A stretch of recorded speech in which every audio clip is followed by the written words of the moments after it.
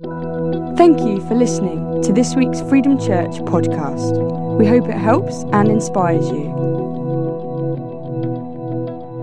2 weeks ago, we talked about being strapped. We talked about the importance of being out of debt. That debt can hold you back. Proverbs 22 tells us that the lender is the borrower is a slave or the servant to the lender, and that means you're then strapped. You're limited. You're restricted if you're in debt. If you owe money to someone else, actually, could they control you? And we said that we serve God, not money, and money serves us. That's how we look at it. We say we're strapped. No, we're not. God is the one we look to. And our relationship is always God first, and then money is second. Money serves us. It's a thing we use to do what we need to do. That was the first week. And I know some people here might be feeling like, oh, that's me. I'm struggling. I'm financially, things are tight. I know that in this room right now, there'll be people who will be feeling like times are tough. Financially, seriously, now is not a good time to have this conversation. There'll be others of you that money's okay. You know, what comes in goes out, but it works. If there's a small hiccup, we're in trouble, but it's okay up to now. And there are others who are in place of surplus. You know, maybe you're in a place where you've got more than you need right now. There'll be all those people sitting in this room right now, and we're going to talk about these really important topic of money. So that was our first week around debt and around being strapped. The second week we talked about being act your wage. And last week we said that, you know, the earth is the Lord's, Psalm 24. The earth is the Lord's and everything is his. And we get to look after a piece of it. We all get a piece of it. Whether you're a 5-talent guy, a 2-talent guy, or 1 talent, you've all been given a piece. You've all been given something. What are you going to do with what you've got? What are you going to do with what you've been given? Whether you've been given a lot or little, what are you going to do with it? How are you going to manage it? How are you going to steward it? How are you going to invest it to ensure that when that time comes and God says, what do you do with what I gave you? You've got a great response ready. It's never the amount, it's always the attitude. So that's what we looked at the first 2 weeks. And let's make sure we're following those kind of ideas. If you ever have any sort of questions, last week we gave out some budget planners through the CAP Money course that Brevin runs. If you want some support or help with any of these things, do speak to friends that you came with or Connect Group leaders. We'd love to support you. Whether you're struggling financially or you've got so much money you don't know what to do with it, come and see us. We'd love to help you. Either way, absolutely. Here we go. So what does it mean to be generous this week? What are we going to talk about is about generosity. How do we give to live? How do we give to live? Lottie and I have experienced the receipt of generosity on so many occasions. I could spend hours telling you about times where God has blessed us. I have experienced and I have stepped into a life of receiving God's generosity, often through people. That's how it tends to happen, through other people. And hopefully we've been able to reciprocate that to others and be generous with things that we have got. And it's not always about money. Sometimes generosity is about acts of service. It's about our time. It's about all kinds of things. I remember a few years ago, one story for you, we took our children to Disneyland in Paris, which was a real special treat. They were a bit younger then. I'm not sure my 19-year-old son would be so enamored by the idea of going to Disneyland in Paris right now. But we went to Disneyland. There's a whole story about how we got there. We got to this place, and we had this great experience. And I remember when we went home from that great trip, it was May half term, actually, 3 years ago now probably. I said to all my children, I said, I hope you enjoyed it, because we're probably never going to go to Florida for the real one. I said those words. I said, enjoy the Paris, the pretend version of the real thing. Because the chance of us ever going to America is just not, it's like 6 of us. I mean, come on. It ain't happening.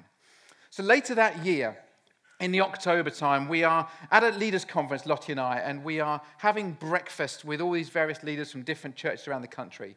And we're on these big round tables, and the other side of the table, for some reason, we're not sitting together. And I see my wife, Lottie, in conversation with a couple of friends of ours. And she's talking to them, and suddenly I see she's in tears at breakfast. I mean, the breakfast was pretty good, but she was in tears. I'm thinking, what has just happened? What is going on? And, as a husband, you're like, oh, dear, I feel really uncomfortable. Do I get up? Men are just so awkward, aren't we? We're like, do I put a hug? It's like going, what's happening? Is this good crying? Is this bad crying?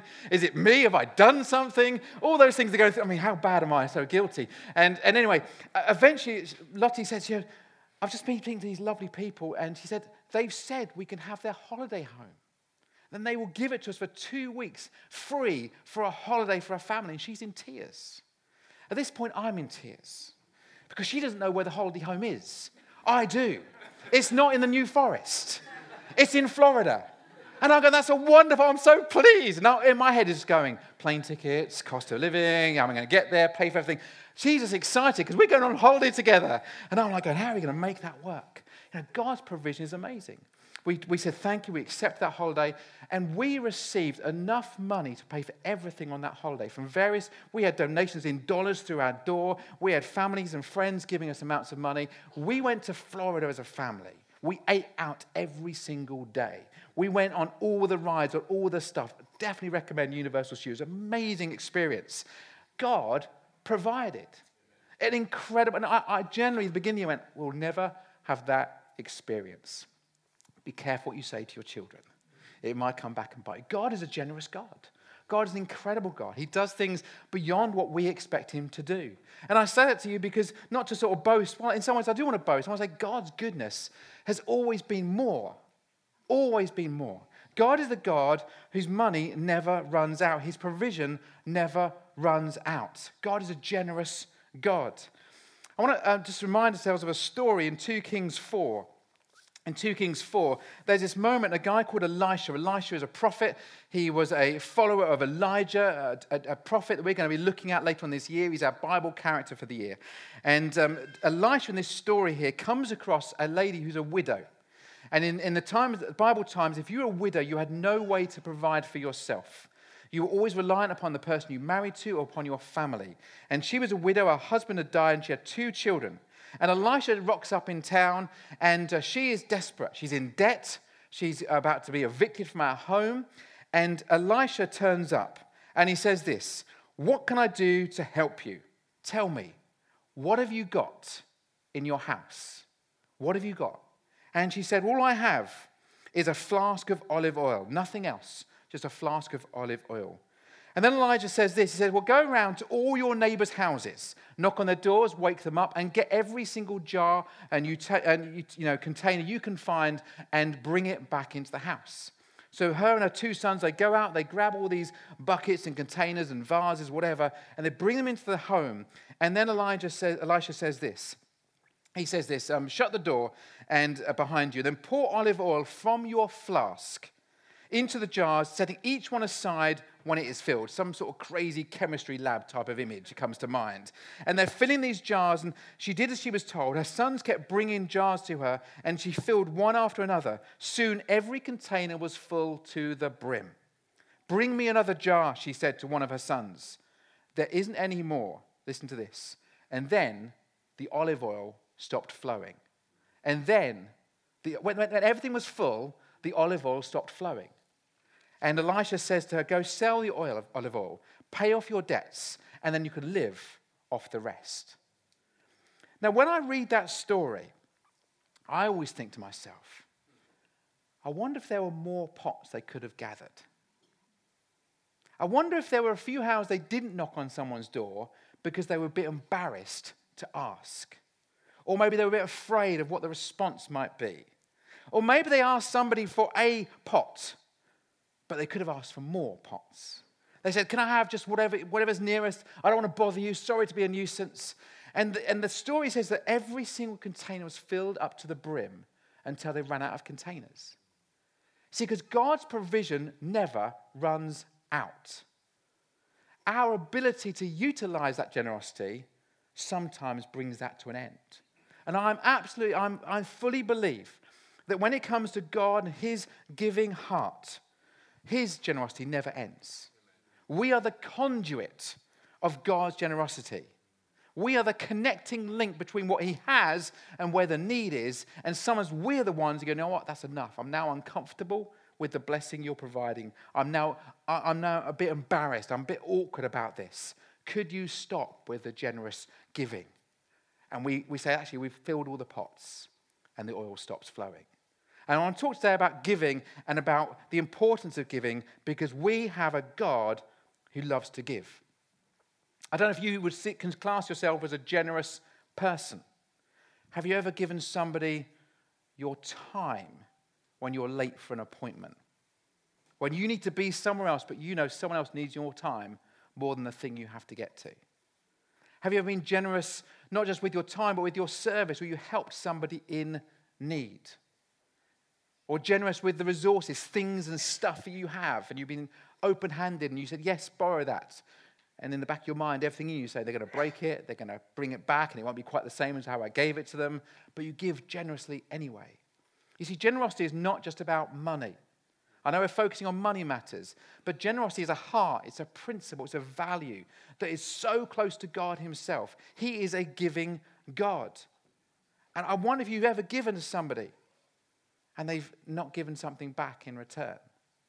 That's generosity. I believe I've put a little thing here. Extravagant generosity is giving something you can't afford, knowing you'll get nothing in return. Giving somebody something you know you can afford is like tipping. Giving something you cannot afford, knowing there is no way this person or this situation will ever give you anything back, that's extravagant generosity. That's what God does. God gives us something he couldn't afford. He sent his son Jesus. He gave his sacrifice of his son Jesus to take our place, knowing there was a really good chance he would get nothing back. He would have his people turn their backs to him, even though he'd given everything. God is revealed in his generosity in more than just finance. God's generous in his love, in his service, in his resources, and yes, in our financial support. Ecclesiastes 11 says this, says, be generous, invest in acts of charity. Charity yields high returns. Verse 2, don't hoard your goods, spread them around, be a blessing to others. It's pretty clear, isn't it? Yeah? Apparently people say money is like horse manure. It smells unless it's spread around lots of areas. We need to make sure we're spreading our money, doing good with what we've been given. Don't hoard your goods, spread them around, be a blessing to others. So God is generous. God is a giver. God is a giver. First thing I want to say this morning, God is a giver. Throughout Scripture, right from the word go in Genesis, God is an extravagant giving God. God is a God who created the heavens and the earth in an outrageous way. He created plants that I've never heard of, animals we've never seen. He's created jungles we've never explored. God's created depth of sea with creatures that live within it we don't really know anything about. God's an extravagant, giving, generous God. And throughout the Bible, if we go through it, you'll see time and time again that God has a heart of generosity. God is a giver. In fact, I think God loves to show off about his giving ability. We talked last week about Mark chapter 6 and the feeding of the 5,000. In fact, it wasn't 5,000, it was 5,000 men and their wives and their children. 15, 20,000 people. At one level, when you've only got a packed lunch, the numbers don't really matter, do they? But the boy gives the packed lunch. Jesus takes it, blesses, breaks it, and then it's only in the hands of the disciples that the bread gets multiplied. Imagine that moment. I always think it's fascinating, that moment when you give these 5 loaves and 2 fish to Jesus and he breaks them in half and there's 12 disciples. Just work out the maths there. That's like half a loaf each. And you have this half a loaf and you've got everyone seated in 50s and hundreds. And you've been tasked to turn this half a loaf. Imagine that moment to go into that first person. Don't take too much. Would you take a little bite before you got there? I don't know. Imagine that moment where but nothing would happen. See, this is how it works. God gives us so much, but it's only in our hands that God turns what he provides us with into multiplication. We have a responsibility to take which we're given and to be generous with it. And in that story, which we haven't got time to go into this morning, but there were 12 baskets left over. That's God showing off. Every single person is fed. They are full. And he goes, you know what, I've got more. Little extra doggy bags for all the disciples, take home with them for later on in the day. I don't know. But they've got these 12 baskets left over. More than enough. God, why would you do that? Why can you just provide exactly the right amount? God, that's a bit wasteful. I think it's God saying, I've got plenty. I've got more than you need. I've got more where that came from. Or in the story in John 21, Jesus come back, he's died on the cross, he's risen back to life again, and he's there on the side of the beach. The disciples are out fishing. And Jesus welcomes them back after a night of fishing. And he shouts out, how are you doing? And these guys are professional fishermen. They go, we've got nothing. We've been out all night. This is why I don't get fishing as a sport. They've been out all night and got nothing. And there's always that chance, isn't there? There's always some of you are fishing widows around here understand this challenge. You go fishing, you get nothing. Why did you do that all night? And Jesus said, what have you got? Nothing. So Jesus, who was taught to build tables and chairs as a carpenter growing up, said to these professional fishermen, why don't you throw it on the other side of the boat? And there's that moment where they're going, Jesus, what does he know? He's got no idea. We've been out all night. We are professionals. We've done this for years. But what do they do? Well, you know what? He did come back to life. He might have a thing or two to show us. They throw this net to the other side, and the Bible tells us the net is bursting. It's overflowing. And they need to get another boat to come and share the catch because there's so much they don't know what to do with it. They don't know what to do. Why? Because that's the God of more than enough. That's the God of surplus. That's the God of almost, we might, it's a bit excessive. That's our God. He's a generous God. God is a giver. James 1 says, God gives generously to all without finding fault. Now there he's talking about wisdom. James is saying God gives wisdom generously but you know what? The principle is exactly the same. God loves to give. God doesn't look at us and go, I don't think you'll make it. I don't think you'll be no good if I give you something. No, he goes, I will look at you and go, how much can I give you? But I'll give you something. Even the servant, the story of the talents, one of them gets 1 talent. But everyone gets something. Everyone has an amount. God doesn't overlook you. God is a giving God. He's a giver. He gave his son, Jesus Christ. And he asks us to be givers as well. Are you a giver? Are you a giver this morning? Giving is about attitude. It's a matter of the heart. See, as we give, we express love. As we give, we reflect the giving God. As we give to those in need, we share his heart and love and concern for others. And I want to encourage us today as Freedom Church, we need to practice the muscle of giving. It's not that you don't give or you're not willing to give. It's like something I think we need to build it into our lives as a habit. Are we givers or are we takers? Are we the people that walk into a room saying, can I give into the situation? Can I help? And this is not a financial message. This is about a heart message. Am I prepared to give? What is the need? Can I provide something into that? Can I help there? Can I participate? Can I bring something?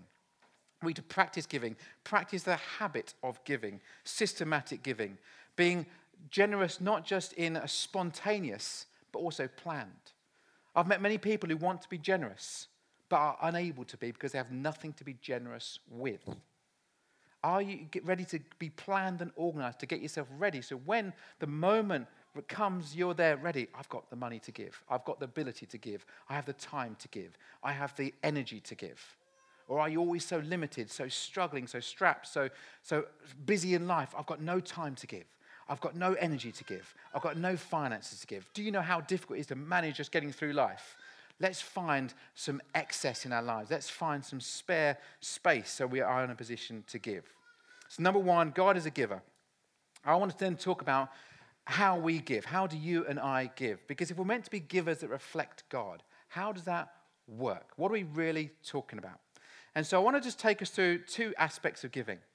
That as followers of Christ, I believe there are 2 responsibilities about how do we give to the church and how do we give to others. How do we give to the church and how do we give to others? Now, this is one of those hot potatoes that nobody ever wants to talk about. It's a topic that people go, really? Do we have to have this one? We know, Sim, your car just needs replacing. I get the conversation. Maybe that's not you're thinking, that's what I'm thinking. I find these conversations uncomfortable because I get paid a salary from the church. That therefore there's an assumption that the church leaders talk about money because they want something out of it. The truth is, I know that followers of Christ that understand the principle of giving will flourish as a follower of Christ. I know this is the best for you as members of Freedom Church to understand what giving is all about. It will change your mindset and thinking if you learn about giving. And it's something that's so important to me and to us, Lottie and I do this regularly, that I want you to share that, even though I find it an uncomfortable topic. Is that okay to say that, get out of the way? So here we go. I'm going to do a little bit of biblical comparative study here. This will please some of you and bore the rest of you. Anyway, I love Freedom Church. I love being part of the local church. I think the church is fantastic. We talked about that earlier in the year. We talked about the importance of being part of a local church. But we need to have a passion for the whole of God's house, not just a part of it. I know that some of you know building funds. You're like, yes, we can't wait to have a building so all the seats can be left out ready for me on a Sunday morning. That's what you're thinking. A building fund. Others will be sitting going, I just want to give towards CAP and Food Bank and the mission of the church. That's great. And others are going, well, we need to make sure we look after the team that run the church and serve the church and communicate the vision of the church. Those three things are all important part of church life. We mustn't just give to a part, we give to the whole. And we need to gain a passion for the house of God, for the whole of that. And so I want to make sure we're not just giving to one aspect, we're giving to the whole. So when you look into the Old Testament, which is like the first 2/3 of your Bible, and there's this kind of break in between, the Old Testament says lots of things around giving to the church. It's very clear. There's lots of law, lots of rules, lots of systems about giving. And I'm going to whiz through these now. All right from the beginning of Genesis, you got there where creation is, all the way through to Abraham, Isaac, and Jacob, and then the people of Israel, and escaping out of Egypt and find the promised land, and Moses and Joshua, all the way up to the prophets. All of that stuff there in the Old Testament, what's known as the law, you have all these different rules about giving when it comes to the church. And this is where we get a little bit hung up. But let me run through these. I know I'm rushing. I know I'm throwing lots of stuff out there. If you want to take this apart, make a note of all those references. There's loads more we can go through. But for this morning, I just want to kind of highlight a few things. So here are 6 things that the Old Testament talks about when it comes to giving. Number 1, tithe. This is the 10%, the giving of 10% of your income. This is a tradition that was set up in the time of the people of Israel. There was the 12 tribes, and one of those tribes, the Levite tribe, they were responsible for the temple, for the tabernacle, the original tent of the church sort of version in those days. They would look after it. And the 11 other tribes, they would bring a tithe, whether that be 10% of their harvest or of their livestock or of their finance. They'd bring that into the house. They would give it a bit messy, I think, some of it, when I look at some of the scripture. But they'd bring their tithe into the storehouse, as Malachi refers to it. And so the idea of bringing 10% of your income, of your crop, of whatever you had, you would bring it and you would look after this Levitical group, the priests of that day. But then they didn't just stop there. They didn't just stop at a 10% offering towards the work of the church. They also had this thing called alms of the poor. The alms of the poor in Deuteronomy 15, this is all about making sure you're giving generously to the poor on top of your 10% tithe. This was extra too. This was being people that actually had a giving mentality. God wanted his people to reflect him. And so they set up this idea of having alms to the poor. Deuteronomy 15, giving generously to the poor without grudging heart and knowing that God will bless everything you put your hand to. They would give to the poor and say, God, if I give to the poor, would you bless what I am doing with my work? And so you have these alms to the poor, you'd have your tithe to the priests, and then you'd have your building fund. They called it a temple tax. The temple tax was a box by the front of the door. And Moses said to all the people of Israel, you need to bring every year 2 days of salary in the box. And there was like a kind of an agreed system. And this was for the fabric and upkeep of the facility. This was the building fund. This was the stuff you brought money to. This is on top of the tithe. You had your 10% tithe, you had your giving to the poor, which they recommend would be about the same sort of number, and then you'd have your temple tax on top of that. How are we all doing so far? Yeah, they did generosity on a big scale. They didn't just stop there. Then they said this, your first fruits, the first of your crop, you should bring all of that. You should bless God with the first harvest. And it's almost like when you get that new job or the salary increase and going, this is the first. I didn't have it last month or last year. I now have something. Before I get used to living with this new resource I've been given, what am I going to do with it? How am I going to give it? And that's what happened there. The first fruits, they would bring those in. And so there's a principle from Leviticus 23, but also Proverbs 3 says this, honor the Lord with your wealth and first fruits. Then your barn will be filled with plenty. And so you've got all this idea. You've got the tithe, you've got the alms, temple tax, the first fruits. Everyone okay so far? This is the Old Testament. Don't worry. This is the law. This is the old system. This is like how they used to do it. It's crazy back then. All right. Then there's this thing called gleaning. Gleaning was this: if you were a landowner, you would not take all your harvest. You would deliberately leave the edges of the field, and you'd leave the fruit or you'd leave the crops, and you would invite the local poor people to come and help themselves to your hard-earned harvest. That's what they would do. You see in the story of Ruth and Boaz, when Boaz allowed Ruth to come and glean behind all the harvesters. It's a bit like a supermarket today. Rather than throwing away all the end of stock, putting it outside on a shelf with a sign saying, please help yourself. Imagine that. That is what they did as a rule. That was a system that everybody did. If you were a landowner or farmer, you would leave room for gleaning around the edge of your field or your vineyard. And then lastly, in Deuteronomy 14, and I know I'm whizzing through this, the needy, the widows, the orphans, the foreigners. Deuteronomy 14 says, on top of your tithe, bring a portion of your harvest into the town centre, that the foreigners, the widows, and the orphans will be able to eat. Not only do you give a tithe to the priest, not only do you give alms to the poor, not only do you give a temple tax to the builder, not only do you give first fruits when you have a new kind of provision, not only do you glean to help the poor, you also provide for the needy in your community. That was the Old Testament rule. These were rules, these were systems, these were agreed things. And I know you're thinking, I'm glad I don't live back then. That sounds like really expensive, doesn't it? The good thing is, people, that's just the first 2/3. Then we have the last bit, the New Testament. Jesus comes and he abolishes the law, doesn't he? No, he doesn't. He said, I didn't come to abolish the law. I came to fulfill the law. I came to get the principle of those rules and make them real through today so that everybody can understand the goal we're trying to represent. So in the New Testament, Jesus grabs a whole bunch of that stuff and he points at it and he says these things. Number one, the tithe. Jesus has some pretty strong things to say about the tithe. In Matthew 23, he turns to the religious leaders of the day, the rulers of the day, the Pharisees, and he says, look, you have absolutely nailed your tithe. You've done a great job. You have given exactly 10% to the decimal point when it comes to the issue of tithe. You've given your mint and your cumin. Look it up if you want to, your stuff that you've produced, your harvest, and you've weighed it out, and you've brought 10%. But then he goes, but you've forgotten the most important thing. You've forgotten about mercy and faithfulness and justice. When you've got so sucked into the rules, you've forgotten the heart behind the rules, the principle of giving. The principle of giving is never about just fulfilling the system and ticking the box. It's about having a heart after the God who was the giver in the first place. And so you have this idea of tithing. And Jesus then says in 2 Corinthians 9, I love a cheerful giver. Not someone who gives because they have to, because they've been forced to, manipulated to. I didn't want to take up our offering for a building fund after I'd spoken about giving, because that's an easy win. That's kind of what a lot of my friends would say, you should do that after you've done a talk on giving. I want this to be a church where we give because we want to give, not because someone forced you or made you feel like you had to give. This is something between you and God. So the tithe, Matthew 23. Alms, we can talk about this for ages. I know time is against us.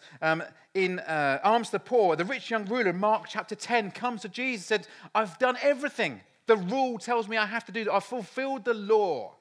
Now what? And Jesus said, sell everything. Give it all to the poor. 100%, give it all away. And the rich young man goes, I can't do that. And he walks away. Or in Mark chapter 10, where Jesus says to someone, he says, if you've got 2 coats, give one away. If you've got enough to wear, then what are you doing with more than you need? Give it away. I make that 50%. Oh, this is getting a bit tricky. Temple tax. Jesus pointed out to the lady, the widow that came into the temple in Luke 21, and she comes with her 2 coins, and she quietly and surreptitiously puts her money in the box on the outside of the temple. She says nothing, but Jesus points and says to his followers, see that lady there? She's given more than all the people who've walked in, strutting in with their big bags of money, showing everyone how generous they are. They're not generous at all. because her attitude, she gave everything. It cost her. Whereas those with plenty, it didn't really cost them at all. They were just using it as a marketing campaign of their generosity. Temple tax. Well, the New Testament, the first fruits, what did he say in Matthew 6? Jesus says, seek first the kingdom of God. Don't worry about other stuff. Don't worry about money and finances. Seek first me and my kingdom, and all these things will be added unto you. Give me your first thoughts, not your first fruits. Give me everything of your first bit of the day, your first bit of who you are, not just your first fruits on odd occasions. And then in Mark 14, you've got the story there of the lady who comes and breaks open her perfume all over Jesus' feet. And she pours it out, and one of the disciples says, "Jesus, that's a real waste. You know, we could have used that money for the poor." And Jesus said, "You'll always have the poor with you. You're always going to have the poor. What are you going to do is look after them. You'll always have them." Or Galatians 2, when the writer there says, remember about the importance of the poor. Make sure we're caring for those in need. Remember the poor. That we must never stop allowing space for those in need. I'm glad we're involved with a food bank here in Romsey. There is so much more we need to do. It's a good start. And then lastly, around the area of needy, James 2 says this. James 2 says, what good is it if you have faith but no works? What good is it if someone comes to you in need and you say, "Oh yes, I'll pray for you"? We need to provide for those in need. We need to look after the widows, the orphans. We need to look after those who are foreigners, who are new to our community. We need to make sure we're caring for others. We see, when you look at Old Testament law and New Testament principle, one fulfills the other. The law can sound restrictive and systematic and uncomfortable. And Jesus isn't saying, you know what, let's forget the Old Testament. We've got a fresh new way of looking at things. He's going, no, I want that as a foundation, because behind those laws is a value of who God is that we can sometimes forget. And he's not calling us to fulfill a law. He's calling us to reflect a giver. God is a giver, and we need to be givers as well. Whatever it is you feel called to give. And whenever people come and they say to me, "Oh, well, I don't do tithing, I don't do giving to the church because that's an Old Testament principle," I have this conversation. And we talk about 100% and 50%. It's amazing how many people say, "Actually, I'll go back to the 10%. I think I'll live with that one." Can I encourage us to be generous giving? 10% is a great starting point. It's not a great finishing point. It's a platform to being generous with our offering. Not just our finances, but with our time, with our service, with our actions. I want Freedom Church to be a generous giving church. I know people will be sitting here going, "But I have nothing to give. I don't have an ability to give. I don't have an amount to give." The other story I tend to use is my brother-in-law used to do loads of trips to Rwanda. And those of you who've ever traveled to African nations, they do their offerings very differently to we do. They're often a lot louder. They're often a lot noisier. They're a lot more energy. And various items get brought, not just money. And a particular lady in this church that my brother-in-law was visiting, this lady had nothing. She had nothing. But what she would do every single mealtime is she would get a cup of rice for each one of her family members, and she'd make a meal.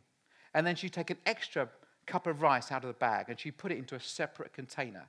Every mealtime, every day, she'd take one cup of rice, she'd put it into this bag. And then when it came to the offering on a Sunday, she would bring the bag of rice, which was all she had, and the amount she'd taken from her meal each time, and she would bring that as her offering. And I love that story because it goes, we've all got something to give. We all live off something. We all have an ability to use what we have. How are we going to do it? How are we going to give and be generous in our giving? I know it's a challenge, but I've set that out to you to consider through. How can we give? Even if you're sitting here today and you think, "Oh, I'm on a capped program," even with our capped budgets, you're given an amount that you live off. How are you going to give from what you've been given to live off? I remember a few years ago, a friend of mine who was involved in leading a very large church at that time, he sat me down in one of those awkward conversations in a coffee shop, and he said, "Sim, have you ever challenged anybody about their giving to the work of the church?" And I went, don't be silly.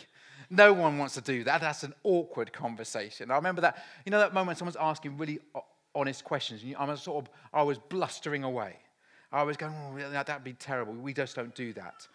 And he made these 3 comments to me that I've never forgotten. He said, if someone's not giving towards the work of the church, maybe that's because they're in financial need. Maybe they're struggling financially. And maybe it's really useful if you went to go see them and ask them how they're doing, because actually you might find there's some problems there that you could really help with. I thought, yeah, good point. Okay. Secondly, he said, what if the reason they're not giving is because they don't agree with what you're doing as a church? They're not connected in. They don't believe in the building program. They don't believe in the future of Freedom Church. Maybe they're not buying in because they don't believe in what you're doing. In that case, you need to have a conversation with them, because it's not good for them to be part of something they don't agree with, and maybe you need to release them to go find a better home for them to be based in, where they can fully get behind the vision of that church. Oh, yeah, okay, good point. The third thing for me is the absolute killer. This is the one. He said the third reason, he said, if you're not asking people why they're not giving, then they don't understand the blessing about giving. And you are doing them a disservice by not giving them the opportunity to give and enjoy the blessing of giving. And that really got me.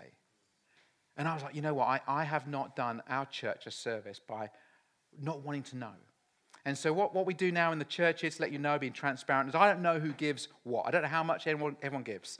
But Simon, who at the moment is our business manager, does all our finances, he gives me a report of who is giving.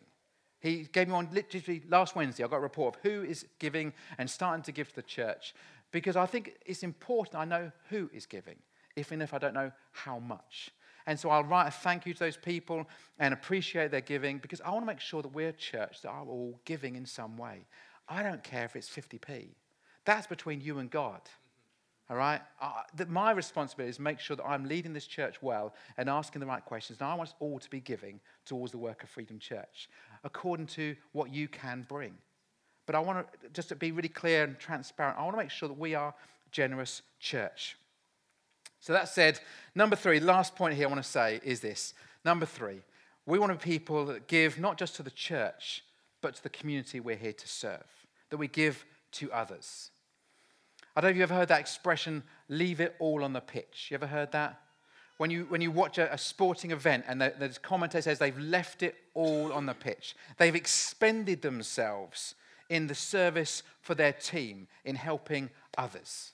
And I wanted to say to us as people who are living in this place, to make sure that we are giving and that we are fully giving out everything we can while we're here on earth. That we leave it all on the pitch. There is so much need around us, and we have a responsibility to do everything we can while we're here serving the needs of those around us. That's what we're called to do. We're not called to store up here on earth. We're called to store up in our treasures in heaven. And let's make sure we're giving everything we can, to give all that we can, to leave it all on the pitch, to give our love, to give our service, to give our resources, to give our finances, so that we know we've done everything we can in the time we've got here on earth to be able to give to those around us. We can't take anything with us. We can't take anything with us. We often read that line at a funeral. We came with nothing, we go with nothing. Absolutely right. Let's leave it all on the pitch. Let's make sure we do what we can. Let's be an outrageously generous church. I believe the church is called to be the most generous movement in the world, because we follow the most generous God, and we want to reflect him. Proverbs 19 there, whoever is generous to the poor lends to the Lord, and he will repay them for his deed. Let's be generous to the poor. Let's be helpful to those out there. You see, the thing is, I mentioned earlier, that God has all the supplies. God has everything we need. He has more than enough. And we're serving a world where there's plenty of need. And we stand in between the two.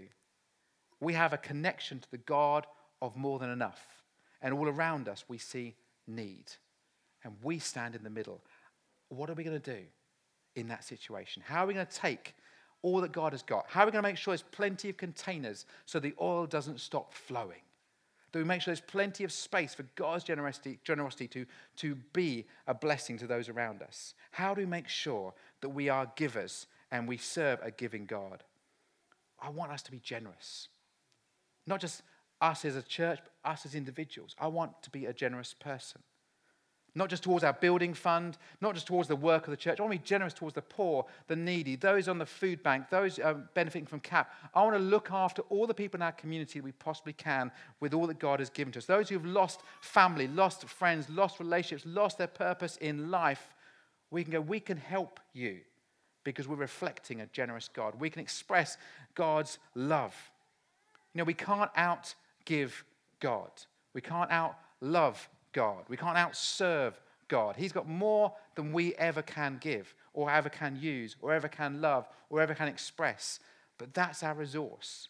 We give out of an abundance of knowing our Father God has more than we can ever understand. For more information about Freedom Church, please go to www.freedomchurch.uk. Thank you for listening.